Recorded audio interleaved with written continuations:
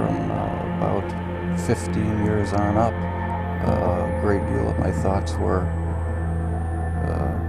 basically unshareable. We are all evil in some form or another. Yes, I am not 100%, but I am evil. My mother was a sick, angry, hungry, and very sad woman. I hated her, but I wanted to love my mother. This is Serial Killing, a podcast. Now on Netflix, inspired by the unbelievable true story of a fake hitman, comes the new movie, Hitman, from Academy Award nominee Richard Linklater. At 96% certified fresh on Rotten Tomatoes, critics are calling Hitman a smart, sexy crime thriller with surprises at every turn. Starring Glenn Powell and Adria Arjona, Hitman. Now playing on Netflix and in select theaters. Rated R. Hello again, and welcome to Serial Killing, a podcast, where we sometimes veer off the serial killer path to delve into other topics within our beloved true crime community. Special thanks to my patrons who voted for this episode. Thank you so much. You are truly appreciated. And for anyone else, please feel free to join my Patreon so that you can vote on who will be covered next or get early access to the podcasts. Like, share, and subscribe. It just might help our little community grow. So this week's podcast was voted to be for Alex Murdaugh, which has been a hot topic in the news for a bit. But I shall do my best to see what I can find that perhaps not everyone knows. I know he prefers to go by Alec. I'm going to call him Alex. I have heard their last name pronounced Murdaugh and Murdaugh. I heard Buster pronounce it as Murdaugh in court, so that's how I'm going to pronounce it. So, here we go. Richard Alexander Murdaugh was born on May 27, 1968 in Hampton County, South Carolina.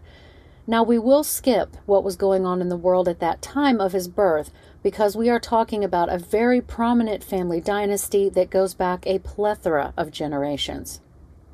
Hampton County, South Carolina is in the southernmost area of the state, and it borders with the state of Georgia. It is rural, remote, blanketed in a thick forest of trees. While there are some very small cities housed within this county, the land still appears quite virginal, untouched by humans for the most part. It is beautiful and quite near the ocean. For people who enjoy outdoor sports, mostly, hunting and fishing, this area is perfect for that. In fact, fishing and hunting enthusiasts from all over are attracted to this area, and much of it is swampy, especially along the rivers, and most of which is again heavily wooded. And it was somewhat around this area that the first Murdaugh family member immigrated from Ireland in the 1600s. His name was James Murdaugh. Born in 1624 in the southeast part of Ireland, at some point in his earlier life, he made the long and arduous journey by boat to the new lands, making his start in Virginia, later being buried in what is now North Carolina. So he had children. Those children had children, and on the lineage went, settling for several generations in what is now South Carolina. Lazarus Murdaugh, born in 1774, had 3 children. His son Josiah Putnam Murdaugh, with his wife Mary, had children. One of them they named Josiah after his father, born in Charleston, South Carolina in 1830. Josiah Jr. married and had children, and one of his sons is where the story of this family truly begins. His son was Randolph Murdaugh, born in 1887 in Hampton County, South Carolina. Josiah Jr. had been a successful and wealthy businessman, and Randolph had grown up pretty privileged.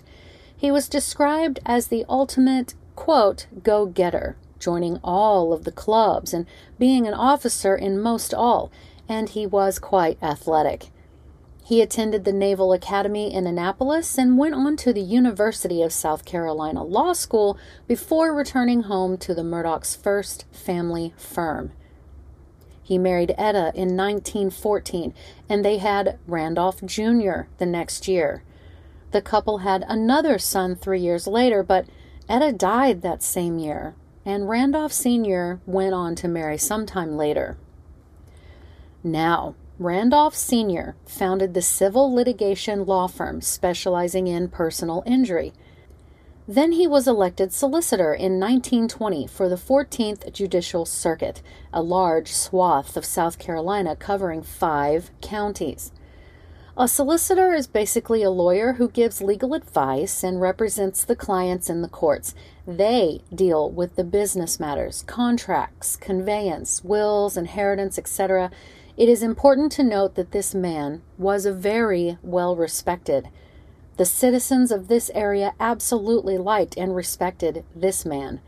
He served on any committees and boards that were to improve the area, spent his own money to better the local community, all the things.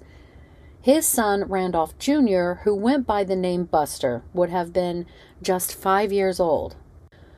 So Buster grew up, went to law school, married Gladys, and they seemed to only have one child, a son they named Randolph in 1939, at least as far as I could find.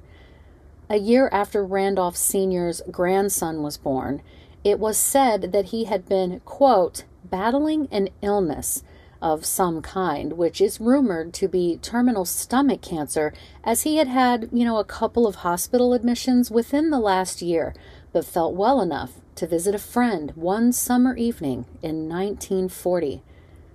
It was while he was on his way home late that night, close to 1 a.m., when he would meet his end. The official story is that his car mysteriously stopped at a railroad crossing. A freight train slammed into Randolph Sr.'s car, killing him instantly. That's the official story. Only the train conductor's story was quite different. His statement was that Sr.'s car was near the crossing and that he had actually waved at the train as it was speeding toward him. As the train got closer, the car rapidly moved forward and ended up on the tracks as the train hit it. His body was allegedly found 150 feet away from the crossing. Officially listed as an accident, it is highly speculated that he had either been drunk or had decided to take his own life. His son, Buster, took over the family business, so to speak, and became the new solicitor, then promptly sued the train company in the sum of $100,000, or the equivalent of about $2 million today, for the accident. It was settled out of court for an undisclosed amount of money. Buster also graduated from the University of South Carolina, like his father before him, and had been practicing law for a couple of years in his father's firm, Murdaugh and Murdaugh. So he remained the prosecuting attorney for the 14th Judicial Circuit until he died. Now, as positive and well-respected as his father had been, Buster wasn't said to have been bad, per se, but he did get arrested for alerting bootleggers as to information he got from the authorities so that they could move their stills and equipment and not get caught. So there is that. Perhaps a rebel, but didn't mean any harm, and no one really had anything negative to say about him. His obituary states, quote, best known as a plaintiff's attorney, he represented the poor and disadvantaged, never having turned away anyone seeking his aid. End quote. His list of accomplishments is very, very long for what it's worth. But suffice to say, he continued the family lineage, becoming one of the most influential people in this area, as his father had been and on back. So again, a year after Buster's son, Randolph III, was born, Buster's father died under kind of mysterious circumstances. Randolph III, whose nickname was Handsome, attended public schools in Hampton County and graduated from Wade Hampton High School in 1957. In 1961, he married Libby and graduated the same year from the University of South Carolina. In 1964, he graduated from the University of South Carolina Law School and began practicing law with his father in the family firm. 4 years later, Alex would be born. So that is the Murdaugh family ancestry down to our main character. It is thought that Alex and a few generations before him had never known poverty or struggle, that many generations of the Murdaugh family were born into privilege unlike anything most of us could ever imagine. And that hasn't always necessarily been true. One of them had been born at the end of the Great Depression, and his father simply didn't have the money to send him to college, so he had gone on a football scholarship. The work isn't easy when dealing with gruesome crime scenes and terrible rapes and some of the criminals, and the pay wasn't always fantastic. Some describe the family as decent people. Others describe the family as being like the mafia.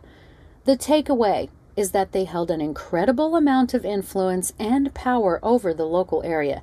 This is important to remember. Alex is one of 4 children to Randolph III and Libby. He has an older brother, Randolph IV, who goes by Randy, who also went into the family business of being a lawyer. Then Alex is sibling number 2. He has a younger brother, John, who actually didn't go into law. Sources said that he started 2 equipment rental companies. Now, there is also a sister, Lynn, but I wasn't immediately able to find her birthday to determine where she falls in the birth order. Now, believe it or not, in the time I gave myself for research, I found it actually very difficult to find out much of any early life information on Alex. I watched an interview with a woman who went to school with one of his brothers, who has taken it upon herself to keep track of the local ancestry and whatnot, and I've linked that interview in the notes if you want to watch. But in general, she states the family are well-meaning people, good at reading first-time criminals, wanting to do good in the community, helping people far more than creating any level of scandal. One story she told is that they have worked the law, so to speak, in their favor to keep people from being served foreclosure papers just long enough for them to be able to get money together to make their mortgage payments. Stories like that. That, sure, there are always rumors of how they would use their influence to bend things in their favor, but overall a decent enough family. She said that the one person in the family that didn't seem sincere, really, was Alex. She indicated that he gave the impression that if one didn't benefit him in some way or another, he wasn't going to waste his time interacting, that he would be cordial, nice, not rude, but he certainly didn't come across as terribly interested in people that didn't serve an immediate or future purpose for him. I think you get the idea. He went into the family business not as much as it was a passion like his older brother, Randy, that he wanted to make any kind of difference, but more so that it was just the path that was laid before him and he just, walked it. It was specifically said that Alex was just more into Alex than anything else. But again, I really couldn't find any specific information about him during his childhood, but I think we get the gist. What I do know is that in 1986, he graduated from high school and went on to college at the University of South Carolina, shocker. It was simple. That is what a Murdaugh did. Now, let's talk about his wife. Margaret Kennedy Branstetter, known as Maggie, according to an article written for the New York Post, was the granddaughter of a humble barber from Kentucky. Her parents had been high school sweethearts who met in tiny Horse Cave, Kentucky, around 1960. They crossed the border into Tennessee to get married because they were underage in Kentucky. Maggie's father actually got 3 job offers after he completed college, from IBM, Ford, and DuPont. He once said he specifically got his dad's blessing to go with DuPont, even though his father had always been a Ford man. Maggie was born while her parents were living in the Nashville area, but Terry's job with DuPont led him to be transferred to the Wilmington, North Carolina area and then to Unionville, Pennsylvania. Maggie attended high school there. One of her high school friends stated, quote, "We had our little cliques and we ran after boys and did a little partying and drinking, but I think her dreams were what she was taught. She was from the South, and the Southern dream for a girl at that time was to finish college, maybe, but more importantly, find a husband, get married, and have kids." End quote. Her father's last job with DuPont took him to Cooper River, South Carolina, and Maggie enrolled at the University of South Carolina, where she met Alex Murdaugh, 1 grade ahead of her. Now, he was Maggie's first real boyfriend, sources said, but her decision to marry him came at a price. A friend said, quote, "He said she'd have to move to Hampton with him," the friend said of the bleak, rural town where the Murdaughs have ruled as both local prosecutors and civil attorneys, but where there isn't so much as a Walmart. They got married in 1993. Then in 94, Alex was admitted to the South Carolina bar and had been practicing ever since. Alex was known for, quote, "representing injured people in all areas of personal injury law, including trucking cases, products liability, and wrongful death," end quote. He also served as a part-time prosecutor for the 14th Judicial Circuit. People said Alex was an excellent lawyer, very good at his job, but he also came across as a bit of a bully. Maggie herself became a full-time housewife and mother. So Alex and Maggie had their first son, Richard Alexander, whom they called Buster, in 1996. Their second son, Paul Terry, in 1999. Buster, who sports that fiery red hair, is described as pretty easygoing and well-adjusted. Paul was more of an outdoorsman, a bit more rowdy and outgoing. Now, Maggie loved both of her children. You must understand that. But it was said that she fawned over Buster far more than she did Paul, and the difference seemed to be noticed by all of Paul's friends. Buster did what was expected of him nearly every step during his childhood and into college. You get the impression that, he knew his place, fell into line, and did what he knew he had to follow the path laid before him. Peers described him as privileged, but not necessarily snobby. They said he was quiet, and they didn't know him really all that well, but that he was studious. He went on to graduate high school, went to college, and joined a fraternity, which made Maggie extremely proud, as she had been in a sorority during her college days as well. One would assume that his father, Alex, watched as his firstborn son was setting himself up to continue the Murdaugh legacy, and he encouraged that. But do not doubt that following in his family's footsteps was exactly what young Buster wanted. Now, Paul's friends growing up said that they loved him. You see, Paul was very outdoorsy, one could say, and he and his friends obviously and absolutely loved to go fishing and hunting together. He was outgoing, bit of a goofball. One of his friends said, quote, "He was just as funny of a person as you'd ever meet," end quote. Of course, others described him as arrogant. Things were either his way or the highway, so there is that. According to the Netflix documentary, Murdaugh Murders: A Southern Scandal, Paul's former girlfriend spoke about how Alex was more than happy to let Paul and his friends sneak through the back door of the large law firm, and he would offer the teens alcohol to drink.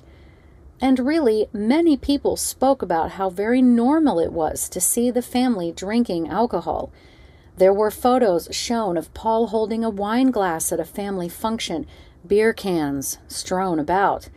So it was abundantly clear that Alex and Maggie were well aware of their son's drinking, and if not flat out encouraged it, were at least turning the other cheek, as they say, and not caring that he did. And when Paul drank, he drank to excess and would sort of turn into a different person that his friends named Timmy. So if Paul was highly intoxicated, they called him Timmy.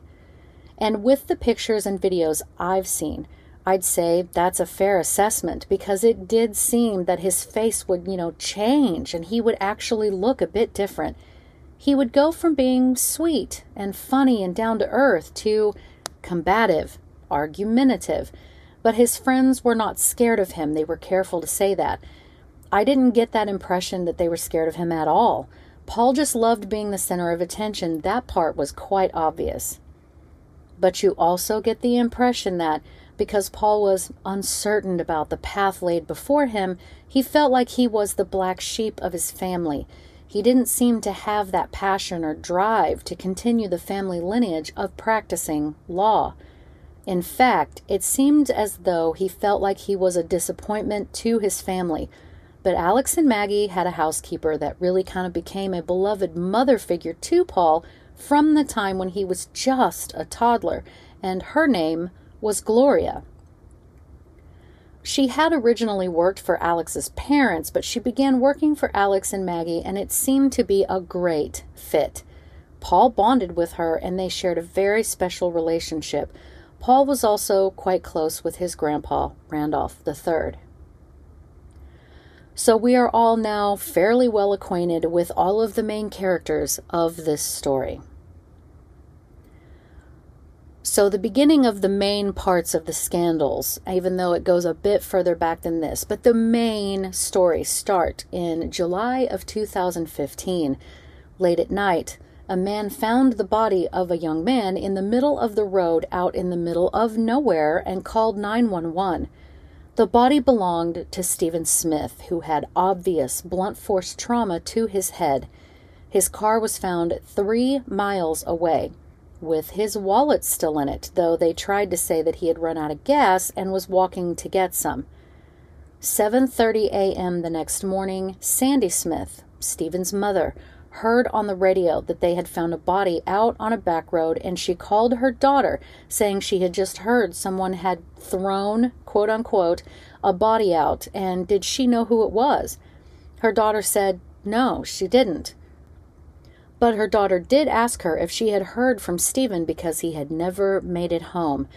That is when Sandy said she knew it had been her son that they found. The authorities deemed it a hit and run. So a bit about Stephen, please, out of respect. He had been the consummate entertainer from his rather humble childhood. He was sure of himself, outspoken, and fun. His friends described him as the annoying big brother that you absolutely love. Stephen also went to school with Buster Murdaugh, but more about that in a minute. So at the scene on the back road, police officers tried looking for car debris anywhere, because if a car hit a person they didn't see in the middle of the night, it would have damaged the car for sure. This is common sense, only the officers found no such debris. No glass, no tire marks, nothing. They were confident that it had not been a wreck, that it had been a murder. But the higher-ups, if you will, refused to say that it was anything other than a hit and run. There was a refusal to investigate. They didn't want to investigate why Stephen was walking the wrong way to the gas station. They refused to investigate why his phone was still in his pocket unused and undamaged, or why his nearly unlaced shoes were still on his feet, and that the only significant injury was to his head, which is not what the carnage from a hit and run at around 55 miles per hour would leave. You see what I'm saying? Randy Murdaugh, which is, again, Alex's older brother, contacted Stephen's family and offered to help them, and immediately wanted full access to all of Stephen's electronics, his usernames and passwords, to all of his social media, I mean everything. Later, as Sandy was driving to the funeral home to begin making arrangements, she saw Randy and Alex Murdaugh along the road where her son had been found. For as rigorously as Randy said he would represent the family for free, it was indeed quite intense, as if he and his brother were desperate to try to cover something up. That was the feeling. So the overall rumor was such that Stephen was gay, and he was accepted for who he was by his family, certainly. But, well, if you are from a very small town, you know how that would have been for Stephen. So 2 weeks before his death, his sister indicated that he had begun to act a bit, differently, secretive. After he was found dead and questions began to rise, those brave enough to speak about what they knew pointed at the Murdaugh boys and really at Buster. After Stephen's death, Buster seemed to have, at least socially, fallen off of the map. Before his death, Stephen told a few people that he had been, quote, messing with a prominent member of Hampton County, and that if he said who it was, everyone would be absolutely shocked. The rumors were that Buster and a couple of other boys had gotten into an argument with Stephen and that he had been hit in the head with either a 2x4, which is a wooden plank for those that aren't familiar, or a baseball bat and dumped out on the road, which would have been much more consistent with the crime scene and injuries found. So even though Buster's name had been brought up by over 24 people to law enforcement regarding Stephen's death, he was never interviewed or charged with any connection to this case. After, he went on to the same college to take the same path as his father and the men before them, but he was actually expelled for plagiarism and therefore did not finish law school. So then the next family scandal involved Gloria, the all but surrogate mother to Paul and housekeeper to Alex and Maggie, if you remember. So in July 2018, 3 years after Stephen's death, Gloria allegedly suffered a severe head injury when she fell down the front steps at Alex and Maggie's home. She suffered a stroke and died. And even though this was a supposed trip and fall and therefore an accident, the coroner was not notified. There was no autopsy, and her death certificate said that she had died of natural causes. And though her sons were awarded an insurance settlement, by 2021, they had not received any money. It is believed that Alex has been, I believe, officially accused of diverting those insurance payouts to Alex's own bank account. He never told her sons that the insurance company had indeed agreed on a settlement. 4 years later, in February 2019, which is still pretty chilly even for South Carolina, Paul had a friend group and they hung out together quite a lot and had for years. They paired up in couples in recent years. Paul was dating Morgan. Anthony was newly dating Mallory. Connor was dating Miley. They spent quite a lot of time together hanging out, riding through the plentiful waters in boats, swimming, bonfires, fishing, hunting, you name it. Very typical all-American late teenagers doing what young adults do. Only Paul and his friend group also drank together. On that fateful night, very long story short, the group had been drinking a bit, 19-year-old Paul quite a lot, and Paul smacked his girlfriend a couple of times. You see, his alter ego Timmy was in full force. He was so intoxicated. The friend group was very upset at him, as anyone would be. Paul began zooming at very high speeds on the water. He crashed his boat into a bridge. Though there were injuries, one friend lost their life, Anthony's girlfriend, Mallory. Once they got their surviving kids to the hospital while searching for Mallory, the narrative about what happened and specifically who was driving the boat was already being manipulated by Paul. Everyone else stated that Paul was driving the boat.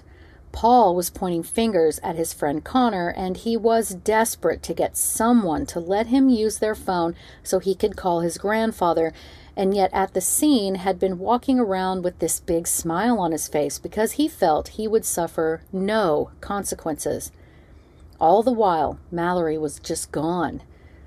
Hospital security camera footage shows the other kids being brought in looking scared but calm. Paul, on the other hand, had to be restrained on his gurney, though he didn't suffer any significant injuries because he was so belligerently drunk.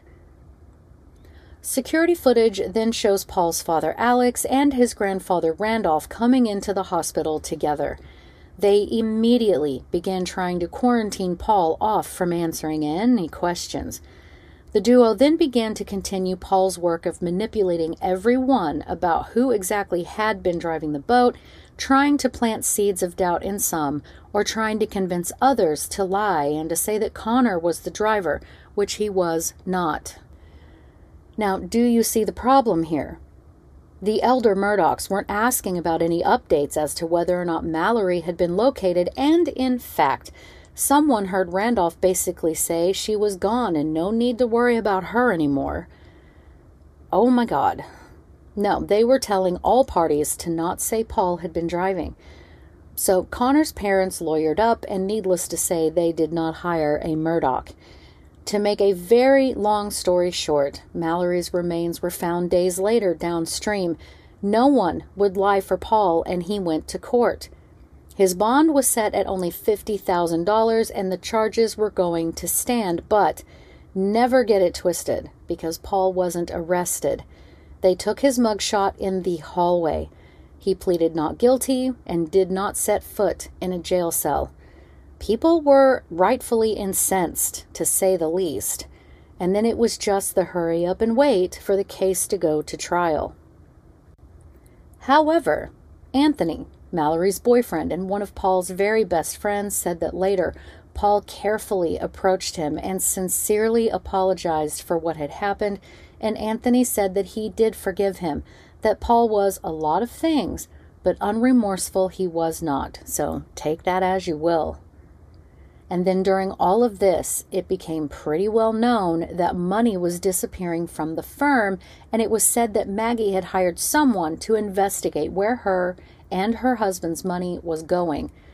It was also rumored that she had contacted a divorce attorney, but other sources said that that wasn't true. Regardless, Maggie wasn't an idiot, and she knew something was going on with not only their finances, but also knew money had been misused from the firm her husband and his family had. And her questions weren't only for her. It appears the family had been under one investigation after another for years regarding wrongful death, corruption, insurance fraud, defrauding their clients, witness intimidation, as well as drug and alcohol-related charges. It had also come out that Alex himself had had a years and years long addiction to painkillers, opiates. So, remember that Gloria's sons had not received any of the settlement money from their mother's death? Well, it was about to be discovered in 2021. Then in early June 2021, 2 years after the boat accident, 52-year-old Maggie and 22-year-old Paul were shot multiple times and were murdered at night, their bodies found by Alex on their property. It is believed that Paul had been shot multiple times first, and that Maggie had run into the scene after hearing the shots and therefore had to be taken out as well. She was shot multiple times, fell to the ground, and was shot at point-blank range again. Alex at first stated he had gone to his mother's for dinner and came home to find his wife and son murdered.